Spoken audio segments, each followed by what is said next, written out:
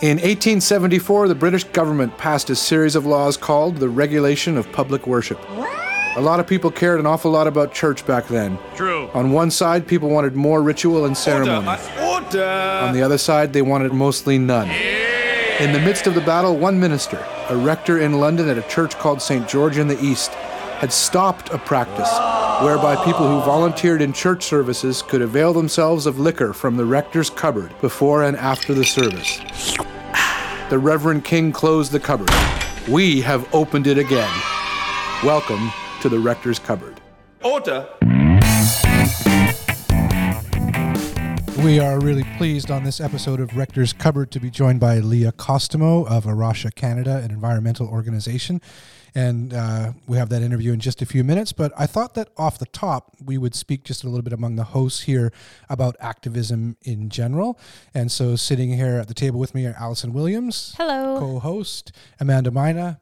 Hello. Producer et al. And of course, our cupboard master, Ken Bell. Hello, everyone. And we're going to, right off the top, hand it over to our cupboard master to open the cupboard and tell us what we're drinking this afternoon. Great. We are back at Okanagan Spirits, and we're drinking one of their gins. It's called their Evolve Gin. It's a legacy project. It's a fundraising project for gender equality issues around the world. So it sort of fits in with our topic that we have.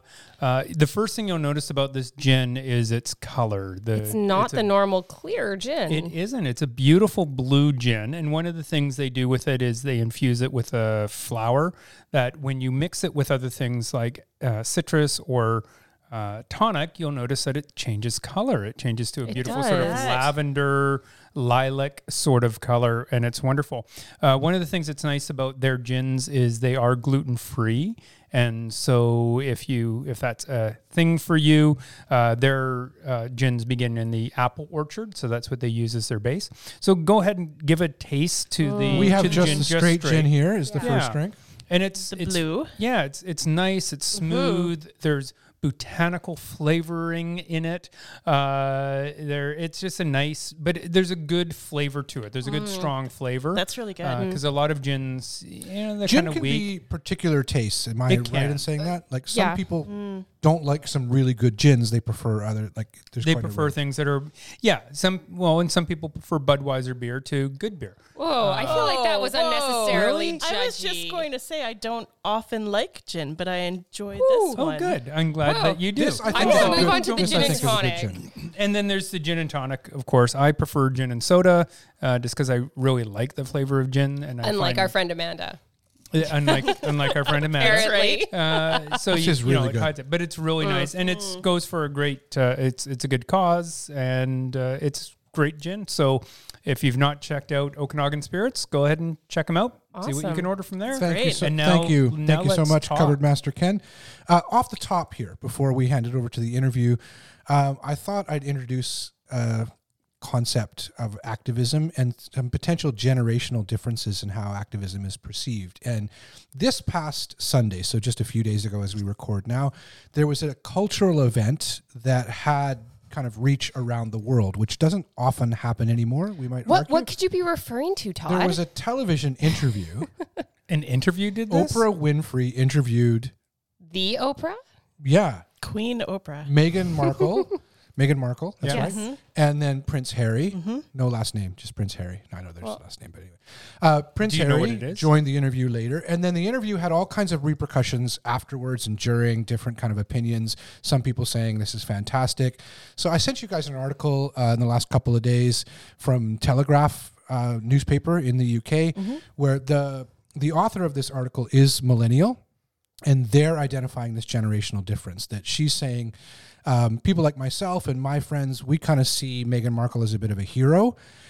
People like my mom and her friends see the opposite. They see her as potentially self-centered or some other things that. I thought, what do you think? Well, I mean, the article has a little bit more nuance than that. Like they say, like while they may understand or sympathize for the struggles that Meghan Markle's had, they don't necessarily like how she's gone about with this interview. It feels like it's airing dirty laundry, or that she should have known what she was signing up for. It's a tough family to get into. There's rules and regulations. But I do think that there could be some generational divides. And I mean, you even hear it in conversations about mental health. Like growing up, I don't remember, and that was in the 90s, early 2000s, really talking that much about mental health problems. Or even that being a cultural thing, the way that it is now. If you did, you kept it in the family. Like there was a sense with that. So I feel like my generation, there isn't, I think there's been a lot of work done to try to destigmatize mental health problems. Mm-hmm. That's kind of the thread I'm kind of trying to get to, is that if people see Meghan Markle as a hero, there's a sense of she's speaking about things that are actually going on. This will help potentially other people to share these things. Some people have been greatly damaged by their families or by their extended families. And rather than not talking about that, we might actually help people if some people with some status can talk about that. And so they're saying, and I think in many ways rightfully so, like, way to go to her for bringing this out, because this is possibly going to help other people.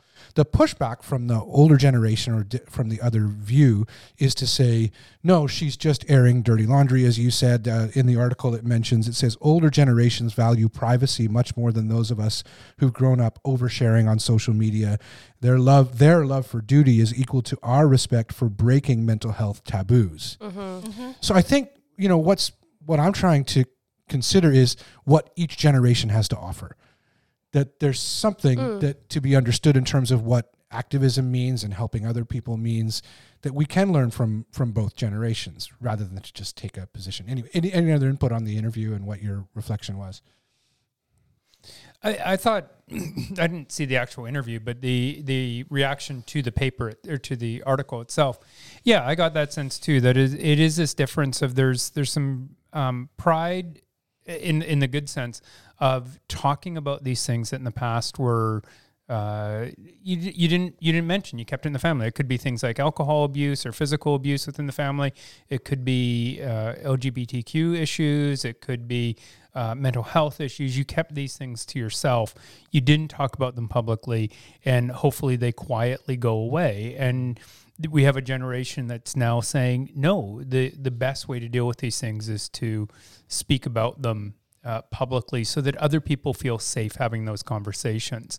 The idea of duty, I think, is something that also perhaps the younger generation doesn't quite, the millennials don't quite see in the same way, that you just got to stick. It's more important to stick with your duty, your task, than it is to make any changes. And so it's also a bit going against standing up to some institutions that think they don't need to change or they can't change. And if this COVID season has taught us anything, actually institutions can change. I mean, they've certainly done a lot of that in the last year. School systems change, government systems change, churches changed. A lot of things changed because of something out external, but they can change. So I think it's a bit of both. Amanda, you saw the interview. I remember we were watching it at the same time, kind of texting back and forth a little bit. What struck you in there? Because I remember watching, I thought, this isn't going to be much. Like it's the royal family kind of person being interviewed. But I thought it was actually fairly potentially consequential. I think so too. I mean, one of the things that struck me was just Oprah's ability to interview. She's really was good. Incredible, right? Like that should be the model that everybody uses, of just kind of compassionately poking and pushing for people to say more. But I have to agree with Ken and what he was saying. Like, the older generation just didn't, talk about those things. But really, what's embedded in that is shame, I think. Yeah. And so, hopefully, what this does is, again, with ending the stigma of mental health and stuff, is getting rid of the shame of like I'm not okay and saying that I'm not okay.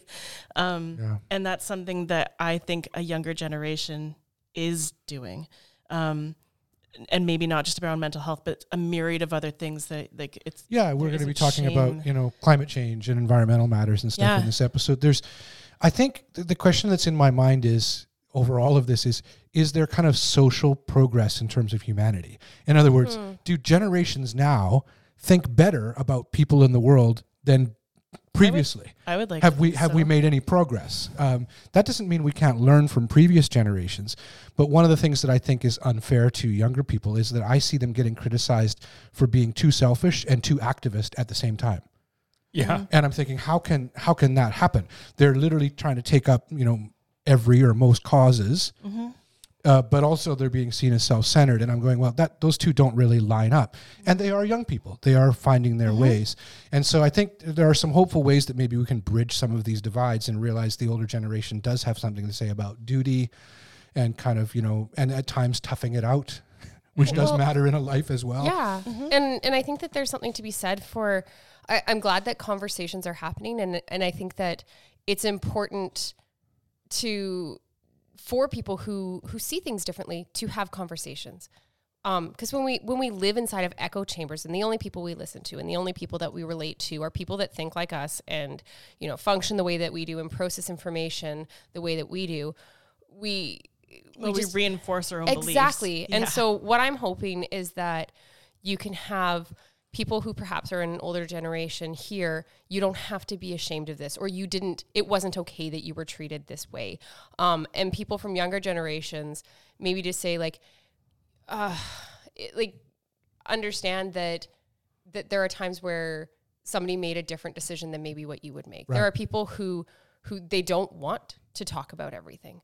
And sometimes I think that can be a fault of younger generations to go, but you have to, and I think that there's just, I'm hopeful that we can learn to have better conversations, because I've seen a lot of stuff going back and forth and people just becoming entrenched on either like Harry and Meghan were terrible in doing this or they were like the best people ever. And I'm like, well, they are just people. Like they are actually just people. Like I don't think that they're either incredibly heroic or incredibly terrible. I think that there's probably some realistic median in the center. And ultimately that whole conversation with Oprah took place because clearly conversations weren't happening. Yeah. Whether that be in the palace or, right? So there's that breakdown right there to cause the need at some point later on for Oprah to sit down with them and have this, Yeah. As we move to the interview, there's the other piece of this that struck me was any facade that we try to maintain. And we are all coming out of church experiences and maybe pushing away from evangelicalism a little bit. And we all have, every listener has the facades that sometimes they serve a purpose, but facades that are kind of kept up over time tend to lead to a lot of damage. And not saying a monarchist or anti-monarchist or whatever, but the royal family exists on facade. It's not, it's made up of all these things. And so there probably is something healthy about saying, wait a minute, these are just people in a family with all these pressures, all these other added pressures, and we can probably learn from this. Recommend listening to the interview and seeing and following some of the, but we're going to be interviewing Leah Costomo now and speaking generally about another issue around activism, that's environmental matters, and we're really happy to do that. Thanks, you guys, for joining. Thank you. So we're pleased to have joining us today Leah Costomo. Leah is co-founder of Arasha Canada, a Christian environmental organization. She's an author and conference speaker with a background in education, and she has a book called Planted, A Story of Creation, Calling, and Community. Leah, great to have you here. Welcome. Thanks for joining us. Thank you. Great to be here. Oh, Leah, it's really great to meet you. I've heard you speak before, and so I'm really excited to talk to you today. Could you give us a bit of an outline of the various approaches to nature and creation in regards to Christian history and Christian theology? Like how did you get started in that, and what have you seen as different avenues there? Yeah. Can I qualify? Do you mean for my own life or just historically, like the Christian approach? Give us historically first. I think let's do both. Like I'd love like some history on it, and then kind of your own personal understanding of it. Yeah. So I think, historically it's interesting because when you look at Jesus, he lived most of his life outside. Like you never have these pictures or stories of Jesus in the Gospels where he's like, he was really tired, so he threw his prayer shawl over his head and hunkered in the corner to pray. It was always like, he got up early in the morning and went outside, and everybody was always like, where's Jesus? So I think when we think of historically, we usually think, what did the monastic tradition, what did the Reformation, but if we go right back to the beginning of the Christian history, you have Jesus, like an outdoorsman, a guy who's always outside. So I think I've taken that as an inspiration for my own life. I grew up in a not necessarily a religious household, but became, I would say, an evangelical Christian in my teens. And through that process, kind of thought there was this bifurcation, this separation between what's spiritual and then what's just kind of secular life. And all of creation was ironically included in secular life, to the point where in university, my campus chaplain said, like, oh, what do you think of doing after graduation? And I said, I think I want to be a marine biologist, not knowing that you needed to take stats classes. So I couldn't have done it because I couldn't have passed the classes, but I love the ocean and I love the creatures in the ocean. And she said, oh, that's not a really Christian vocation or something like that. And I remember feeling crestfallen and then realizing like, oh, I have to do like be a teacher or a missionary or a pastor or something. And it wasn't until later actually meeting the people in Russia and studying at Regent College that I saw like, oh, there's the tradition of loving both God and the earth. Like that's possible. And it's not only possible for people who are biblical, like want to have their faith like kind of be biblical based. That's actually in the Bible. There's over 1,000 verses that mention creation in the Bible. So then it's just been, now I found kindred spirit people all over the place in the Christian faith and in theology. That's another conversation. Yeah, no, we've mentioned this entity, A Rasha, a few times. Could you tell us a little bit about that, about the organization, as well as how you came to be involved in it? Yeah. So A Rasha, it's a really weird name. It's a Portuguese name. It means the rock in Portuguese. And A Rasha started back in 1983 in Portugal as kind of this new form of Christian mission where caring for the earth, the kind of theme verse, the inspiration verse is Psalm 24:1, the earth is the Lord's and everything in it. So this way of living out the Christian faith as the calling towards stewardship, being totally legitimate for Christian mission. So since that time, A Rasha has spread to 20 countries around the world that have national entities. So we are one of those in Canada, and we started here in BC with the Environmental Center, and then we're donated another property, this beautiful 40-acre property down in South Surrey, and then we've spread. Actually, we have a center now in Manitoba and a project in Hamilton, Ontario, also. Oh, that's so awesome. So are you still working with A Rasha, or what fills your days right now? What fills my days? It's funny because most of the people who work with A Rasha are like farmers or educators or doing conservation science in the rivers, and I'm actually none of those things. So I'm kind of a freeloader.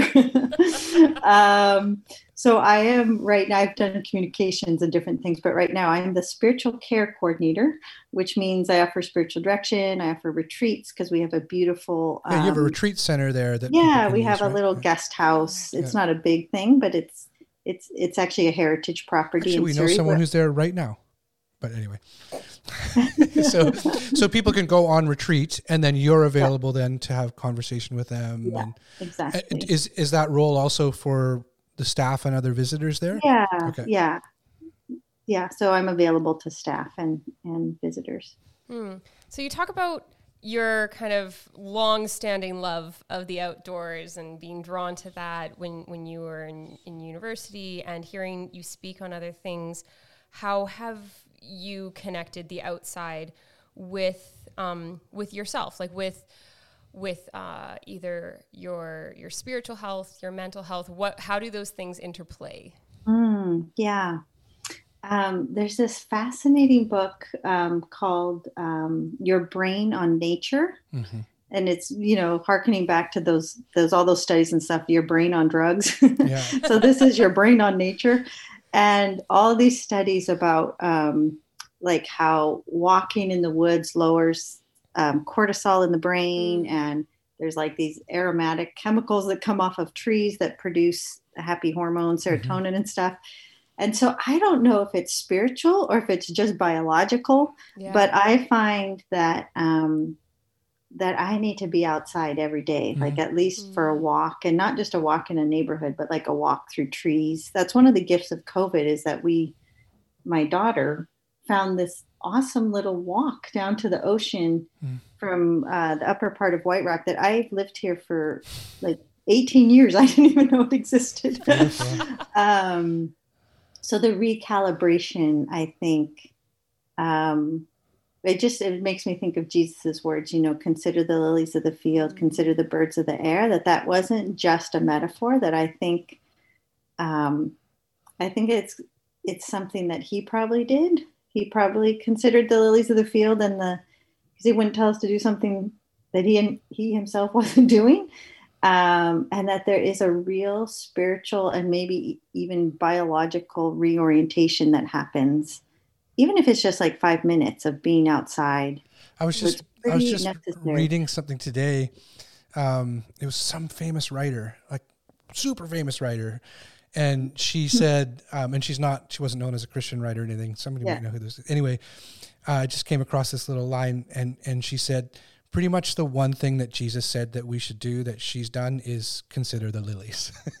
she's done that, like that's how, and there is this kind of, as soon as you walk outside, right? I mean, I guess you can go through, people can blitz through without connecting there, but there is something to do with like attention and prayer and being outside that has to, how do you, because you're working, while you're in an organization that's like a Christian environmental organization, you're not working exclusively with churches or with Christian people, or you're working with anybody and everybody. I would imagine school groups and whatever else. How do you see them kind of encountering these more grand themes, or whether it's the transcendent or the spiritual? What does that look like? Well, it's, if it is like a school group, of course, like a public school, we can't be overt at all in our Christian faith. We are just welcoming them into the wonders of creation. And then whatever that wonder works in their own heart is, sometimes we're not privy to it because we're not having them fill out surveys when they leave.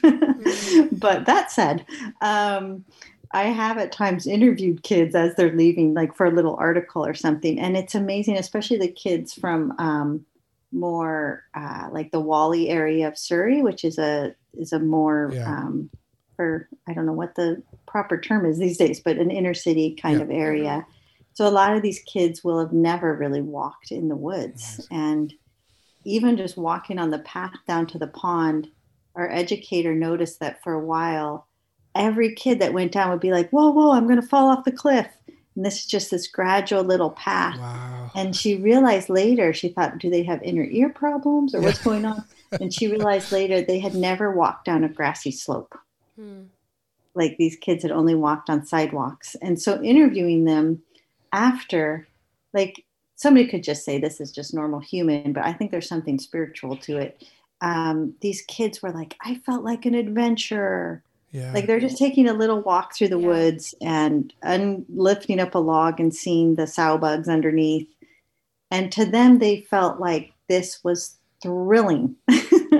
And there was something about, they felt like powerful. I think what they were feeling was like a connection to their place in creation, like a hopefulness of being a creature in creation, where most of their life they're lived in front of screens or, in school, which there's, good things can happen in those places, but they're divorced from their like essential, the stuff of being human, matter, Must be wonderful to see that, right? Because you say they don't fill out surveys, but you can kind of see when someone's seeing something. When they're feeling something. And sometimes they're going to holler, I'm an adventurer, but it's the ones also that are really quiet. But that you can observe some kind of, and it's just, and I guess we won't know what they're experiencing, but it might be something, right? That I was thinking of the three transcendentals, like goodness, beauty, and truth, because I'm thinking of couple of friends that I have who live in Richmond, and they take, so they walk along the dike there, and there's a lot of wildlife and birds. And one of them is Richard Topping, who you know, principal of VST. So him and another friend of mine, they take a lot of photos, right? Just striking photos of eagles and hummingbirds and amazing coyotes. And I was thinking about their photos, their work, although it's hobby for both of them. And it seems that one of the first things we noticed in nature is beauty. But not only, right? Like, how do you, I'm interested from someone who helps others with this, that it's wonderful to notice beauty. And out of those three things, goodness, beauty, and truth, I remember reading something at a time when people were talking, the writer was talking about how we can still talk about God or anything transcendent. And goodness and truth can lose their currency in culture, but beauty seems to be something we can still talk about. So I guess my question is, how do you kind of observe people noticing that beauty, but then noticing something far from beautiful, but just striking? Yeah. Two quotes come to mind, and I don't know who said the first one. It was either Richard Rohr or John O'Donohue. Okay. Who I think would be good friends if they could be, if John O'Donohue was still alive. But one of them said, we talk a lot about the problem of pain or the problem of suffering, but we don't often talk about the problem of beauty. Like, why is even beauty there? Like, it doesn't make any sense. Like, why does our soul respond with this like feeling of expansiveness? And, why are even bumblebees attracted to beautiful flowers? Like, why is that flower beautiful, not for us, but for the bee, to attract the bee? So that's one thing. And then the other quote is to kind of hold these two things in tandem. Like, beauty just exists. It's not just in the eye of the beholder. It is like what you said, the transcendental. Yeah. What is it? A thing. Goodness, beauty, and truth. Like the three of beauty is just there. And then on the truth side, so there's this fellow named his name just went out of my head. But anyway, Sand County Almanac, and he said, the liability of an ecological education is that one lives alone in a world of wounds. Oh, wow. So the more you know, like as an environmentalist, the more you see like what is not there, or the more you see the degradation. Like a person who hasn't studied much about biodiversity, for example, will walk out and go like, oh my gosh, there's so many birds singing. Like, oh, it's so beautiful. But the ornithologist will know that we've lost literally 60%. They're aware of the absence of all the birds in the world in the last 40 years. So it's this holding of like sorrow. It's like lament and joy. Like really the beauty brings joy. The reality of everything we've lost brings lament, but they're held together. And they kind of enrich each other, balance each other somehow. You mentioned early on Jesus in nature, and what is it that you find interesting about how Jesus interacted with and taught from nature? Like, well, I think it's interesting that if you look at the Psalms, I had to give a talk once at this conference called Simply Jesus, and we were only allowed to use Jesus's parables as our topic. And so they said, okay, you're doing the environment. And I'd given talks on like Christian environmental stuff before, but I always used the Old Testament, like Noah's covenant, God's covenant with Noah, not only to people, but to all of creation, like all the creatures are included in the covenant. And then Paul says stuff in Romans. So I was like, oh no, only Jesus. So I just started looking at the parables, and it's so fascinating. Like when you look at what he uses, it's just all outside stuff. It's like wheat and wolves and foxes and fields and flowers and rocks. And and then a lot of what he does is all very earthy, like the using spit and dirt to heal, preaching outside. There's a few of his stories that are like the widow's mite, like a coin, that's a man-made thing. But most of the stuff is outdoor stuff. And then, of course, I think consider the lilies and consider the birds. You know, it would be handy if it was like for our like analytic minds, if it was more obvious, like, you know, in the Sermon on the Mount, it's like, you've heard it said, an eye for an eye, but I say to you, turn the other cheek. Right. Like, it would have been great if he said, you've heard, you know, rape and pillage the earth, but I say to you, care for the animals. Right.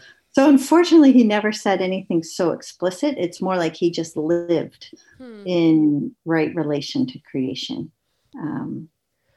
Yeah. And how have you seen some of that lived out in Christian expressions that you've come across? I think of, I went to a private school, and so evolution was very strangely taught to me.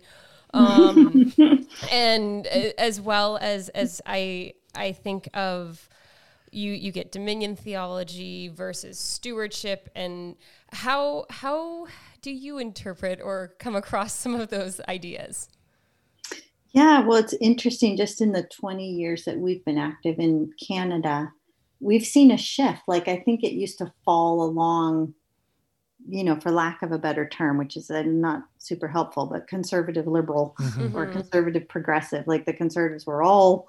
you can't be an environmentalist. We can't be environmental. We can't even love creation.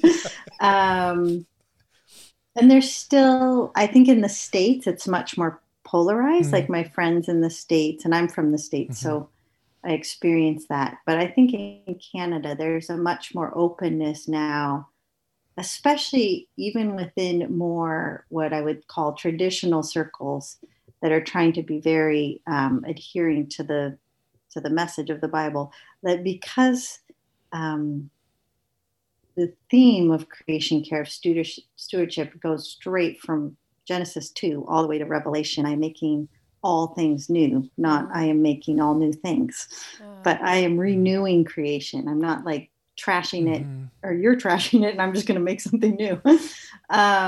So I think that now there's this, we've experienced, at least with A Rasha in Canada, even within more conservative circles, and certainly within more progressive circles, an opening up to the Christian faith being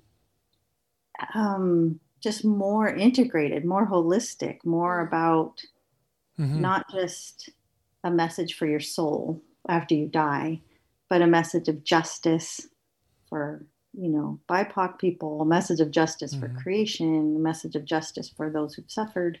I don't know if I'm really answering your question. I was listening. I think so. Very much. I think so. I was listening to an interview actually that A Rasha put out recently. It was with Jason Biasi. He was interviewing a professor from Durham University. Did you see that? And I haven't listened to it yet. I've heard it's amazing. Is her name Carmody Gray or something? I'm just Carmody guessing. Gray. We got one of the names today. And she speaks about, and she's obviously speaking for A Rasha on these same topics and kind of the environmentalism and creation, and she speaks about a time where she read an encyclical by Pope Francis, and how she was in the middle of working on PhD or something. She had something to write, and she started reading this, and she had to keep reading it and keep reading it and keep reading it, and she found herself in tears because she found someone who has some obviously huge influence expressing, instead of those polarized views, where she said that often it's either you're for the environment and not so much for humanity, or you're for, you know, the way that often conservative put it, you're for the human, and then that means you can't be really for the environment. And the way he expressed it in this encyclical was it's both. It's both the humanity and so it is encouraging to see some of this, and obviously A Rasha is a large part of that, right? That you have this place where, and you can go into churches and you can speak and you can talk to people and help move their views and change their views, and it's a fantastic thing. So there's a lot out there. We'll put it in the episode notes. Sorry, go ahead. Can you tell us about any particularly kind of striking things that you've learned in your time, I guess particularly with A Rasha? I know that the story of the fish coming back is one I've heard before, but what things kind of help give you hope and cause to keep progressing forward with things? Yeah, in relation, I mean, I'm happy to tell the fish story because it is a good story, but would you like me to tell the fish story? Yeah, a lot of our listeners wouldn't have heard it. Yeah. Well, and as a lead into it, to answer your question, is what gives me hope is the young people. I mean, I sound like I'm ancient. I'm 53, okay, but I'm feeling old these days. The youngins that come. But we have people who are between the age of 18 to like 30 usually, but we've had some as old as like 48 come and do an internship. So they spend 3 months and they participate in one of our program areas, so conservation, education, or agriculture. And they get to do hands-on work. So it's not just like pretend. It's like they really have to grow vegetables. They really have to do surveys on species and stuff. And then they go off and start their own little organic farms, or they get PhDs, cool. Or, it's just so humbling and amazing that they are leveraging and some, not just replicating, like taking it further than we would even imagine. And they're all over the world right now. So one of those interns was a young gal, 19 years old, Audrey, and she was doing a survey on invasive species in our little pond. And we had this idea, foolishly, that we were going to drain the pond because it was man-made, because it's only invasive species. So those aren't ones that normally would live there. They're introduced by humans. And then we'd let the heron pick off all the invasive species, and then we'd refill the pond and put in native species. This big conservation. It's kind of old school. I don't think we'd ever do that now. But anyway, so this gal, quite kind of charismatic in her faith, really close relationship with God, woke up one morning and felt like she heard God saying to her, "I have a surprise for you today." So this was evidently an ordinary thing for her to hear God speak like this. It wouldn't be so ordinary for me. Anyway, she goes through her day. At one point, she goes down to the pond to check the fish trap where they were monitoring for invasive species. And this is the last day. Like the pond's going to be drained the next day. So it's one of the last checks of the trap. As she's bending down to pull the trap out of the water, she feels like she hears kind of in the inner sanctum of her mind, "Here's your surprise." So she pulls the trap out. She sees this fish that looks too big to even fit through the opening of the trap. And she knows like, "Ooh, this is something special." And she's telling, this is about a week later, she's telling me the story of all this. We're sitting at lunch because we have community lunches every day, or well, we used to before it was COVID. And I, at this part of the story, I'm like, "Wow, Audrey, that's so amazing." But actually, secretly, I'm thinking like, this girl's kind of a wacko. Like, this is so weird. And I think I was thinking it was so weird because, first of all, like to think that God cares about, big creatures like panda bears or tigers or like other endangered species is understandable. But this little fish that she found was actually an endangered species called the Salish sucker. And it's only in like 10 or so watersheds in the entire world. And it hadn't been seen in ours since the 1970s. Wow. So it was considered extinct in our little water system. And this little 19-year-old intern finds it, like not even a seasoned biologist. So my first thought was like, well, this is so weird. Like, that's weird. Like that God of the universe would care about this little sucker fish. And then the second thing that I thought was weird was just like God talking to somebody, like I just thought that was weird. But then, upon reflection, I thought like, well, I'm a contemplative. I feel like I experience God, but it's so weird in somebody else's life, but not in your own life. You can hear God, but for somebody else to hear God is just bizarre. So upon further reflection, I thought like, really, who is the wacko? Who is the weirdo in this story? Like, is it maybe God? Is God the wacko? A God who's like concerned about a little suckerfish, a God who's concerned about a young 19-year-old intern. It's so much of it is the words we put on it, right? That I heard God say to me, I have a surprise for you today, right? And so then we can kind of roll our eyes. And, in terms of theology, there's this, like, when I think of astonishment, which you deal with a lot, and you just told a story dealing with some kind of astonishment. One of my favorite theologians, Karl Barth, warned against theologians who could no longer be astonished. And he said, actually, that's a key for, if you can, he said, if you can accomplish the feat of no longer being astonished, then you should find some other kind of occupation other than theology, because it would be better for you and for the world if you took up something else. And, to me, when you tell that story, there's a story of being open to astonishment, to being open to surprise, whatever that means, and whatever language people would put on that. And what a beautiful gift that is. Now, speaking of that, the Salish sucker, we were talking about beauty before. Oh, That's the not prettiest a beautiful fish, right? I've seen you have. I've seen the picture. It's a perfect name for it, the Salish sucker, I think. So, because it's now, did anything else come of that? What did you have to do if you find it endangered species? Oh, yeah. No, a lot that came pond of is it. not being drained. Yeah, no, the pond is not being drained. In fact, we got a lot of funding from the Pacific Salmon Foundation. Wow. Oh, that's great. Kind of all levels of government. It kind of put us on the conservation map. And so part of that funding, we went to create like a whole wetland around the pond and a whole breeding channel actually for Salish sucker. So they aren't really breeding right there. That we found their breeding spot up the river.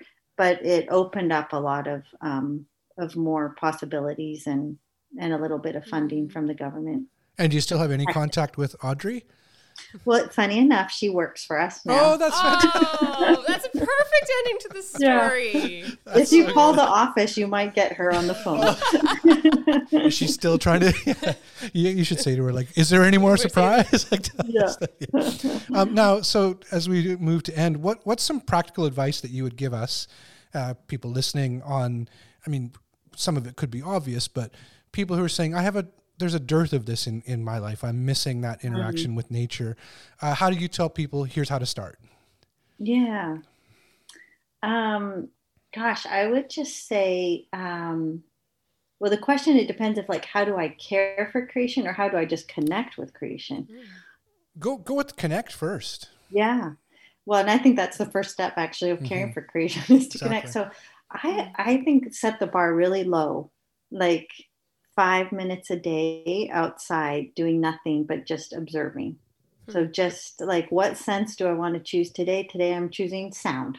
I'm just going to go out and just try to listen to birds for 5 minutes. Or today I'm choosing sight. So I'm going to go look for, like, the crocuses are coming up. I'm going to go look for crocuses or whatever the latest little bud is coming out, or smell. Like, this is a great season with spring coming because the cottonwoods and other things will be sending off their aromatic chemicals. So I think just like experiencing creation with our senses, like which we can't do when we just look very well. When we just look at a picture, we actually have to be outside in it.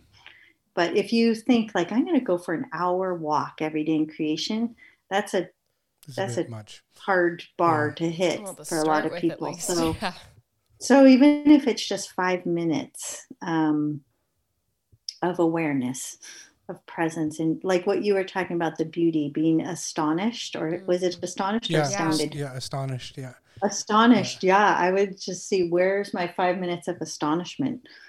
I was riding my bike yesterday outside, which instead of riding inside, and riding around Stanley Park and around by the 9 o'clock gun. It's amazing how I can remember exactly where that first smell of spring was there. So that would have been February 22nd. And it meant even more this year, right? Like, because it wasn't just, it's nice, the weather's getting nicer and all that. It was like, no, like, seasons are changing and COVID is going to come to an end, and there's brightness coming, and it's beautiful. And it was astonishing, even in the few seconds of noting it. What about the second part then, care for creation? So in terms of connecting, what if someone's saying, okay, I want to start in learning about environmentalism or in taking some practical steps? What kind of advice would you give? Yeah, I think it's kind of like, how much bang do you want for your buck? Like the things that are the most environmentally costly, if you will, are food, what we eat. Well, three things: what we eat, where we live, and how we get from place to place. So the food one, I think just becoming just a little bit more aware of what we eat. And even more than the organic, non-organic debate is, I think, like, how local can we get?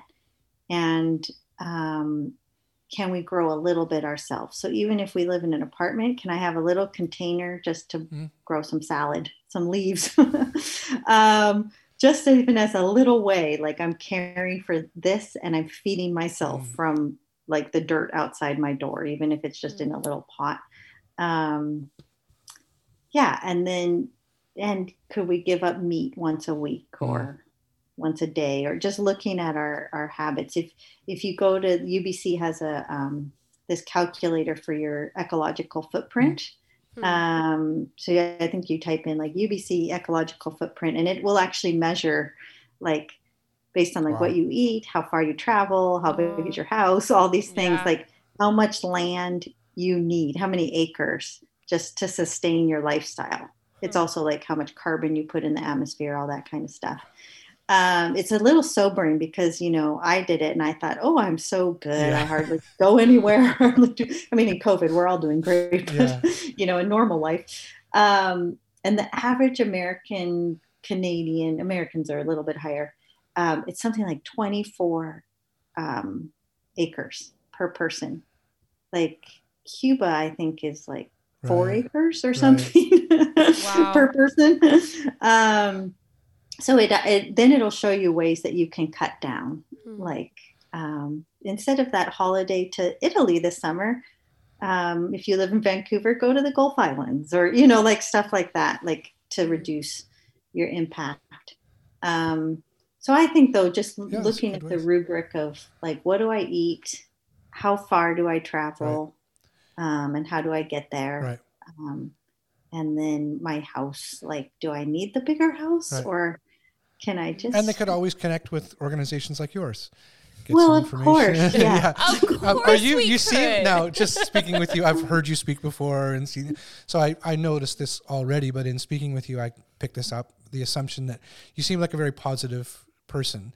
And one of the things that one of the motivators in terms of environmental action or whatever can be kind of more the negative side, right? Like, we better do this or else. We better, are you right now in the world right now, are you generally hopeful, or are you motivated more by that? Or is it this, or is it, how does that one play against the other?